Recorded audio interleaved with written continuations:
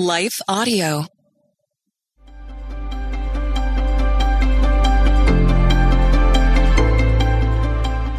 Welcome to Crosswalk the Devotional. We're glad to have you listening with us.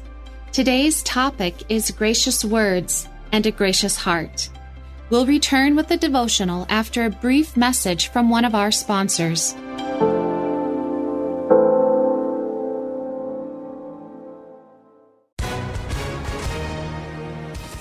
Hi, everyone. If you've been injured in an accident that was not your fault, listen up. We have legal professionals standing by to answer your questions for free. Call now and find out if you have a case and how much it's potentially worth. Call 800-497-4410. I'm here with spokesman John Wolf. So, John, tell everyone listening who should call right now. Well, Maria, first off, thank you for having me here. It's always nice to answer the listeners' questions. Now, as far as who should call in, anyone who's been injured in an accident and think you deserve compensation, give us a call right now. 800-497-4410. You'll find out if you have a case and how much it's potentially worth. Thanks, John. You heard it, folks. Take advantage of this opportunity and call now. 800-497-4410. Advertisement sponsored by Legal Help Center. May not be available in all states.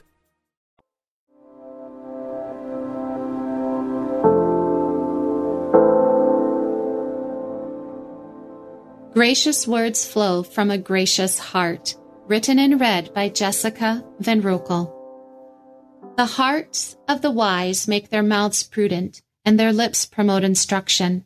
Gracious words are a honeycomb, sweet to the soul and healing to the bones. Proverbs 16:23 and 24. Many years ago, I made a bad first impression because of the way I spoke to someone. My speech was the opposite of gracious. At the time, the words spewed from my mouth like a dam that had burst, and nothing could stop the flow. Not only did I bring damage to someone else's heart, I damaged my own with the regret I felt after the destruction was complete. It didn't matter whether I felt justified by what I said. My words were out of control and filled with disgust. Two characteristics that flow opposite of the fruit of the Spirit. If I think I can guard my mouth and guide my tongue without addressing my heart, I am a fool. Remorse filled me after that incident. I repented. I apologized and sought forgiveness from the one I wounded, but I couldn't heal the damage I caused. Only God could do that. But what I could do was address my heart. When we start with the heart, the body will follow because what is in our heart influences what we say and do. How much of our hearts are surrendered to the Lord?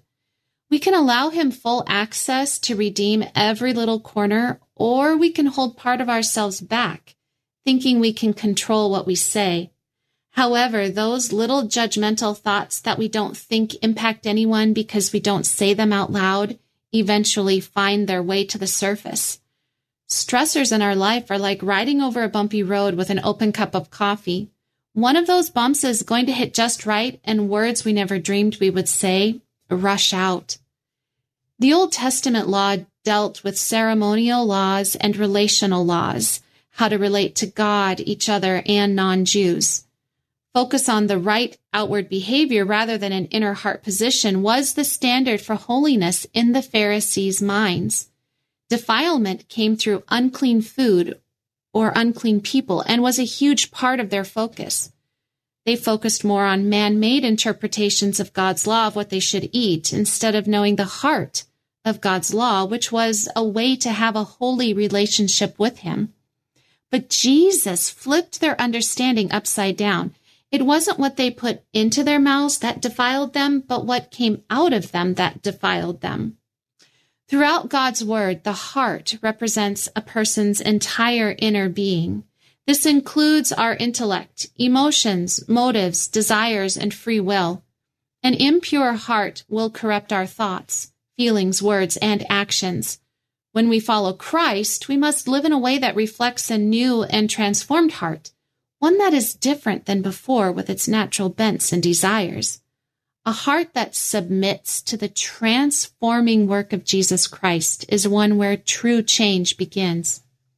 Even though the world tries to tell us that we live in a bubble of do what feels right to you, we have the amazing opportunity to bring our feelings and thoughts in line with God's Word.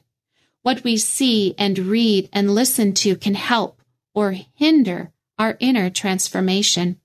We get to choose whether we will put off the old ways of the old nature and put on the ways of the new. Our transformation happens in tandem to our spiritual maturity. What spills from our heart when we're stressed or frustrated can bring life or destruction. It's been more than 2 decades since my words ran away like an unbridled horse, but I've not forgotten the pain on the recipient's face or the fear in his eyes whenever our paths crossed.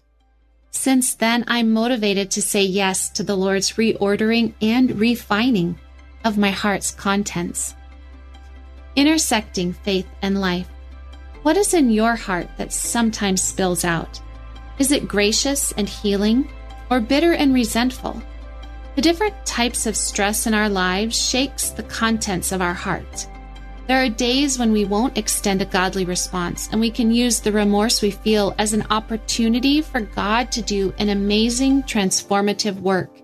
Then, the next time something shakes us, a godly response can impact those around us and reveal how God has been at work in us. The Crosswalk Devotional is a production of Life Audio and Salem Media. If you liked what you heard today, please take a second to rate and review this podcast in your favorite podcast app so that more listeners like you can find the show. For more faith-filled, inspirational podcasts, visit us at lifeaudio.com.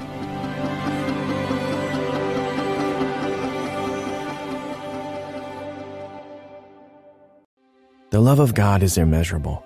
It's unchanging. It's indescribable. Because God loves you so much, you can sleep through the night in peace. With Abide Bible Sleep Meditation, you can fall asleep fast with relaxing sleep stories based on Scripture. To start listening now, go to lifeaudio.com or search your favorite podcast app for Abide Bible Sleep Meditation. You can also download the Abide app for more biblical meditations at abide.com.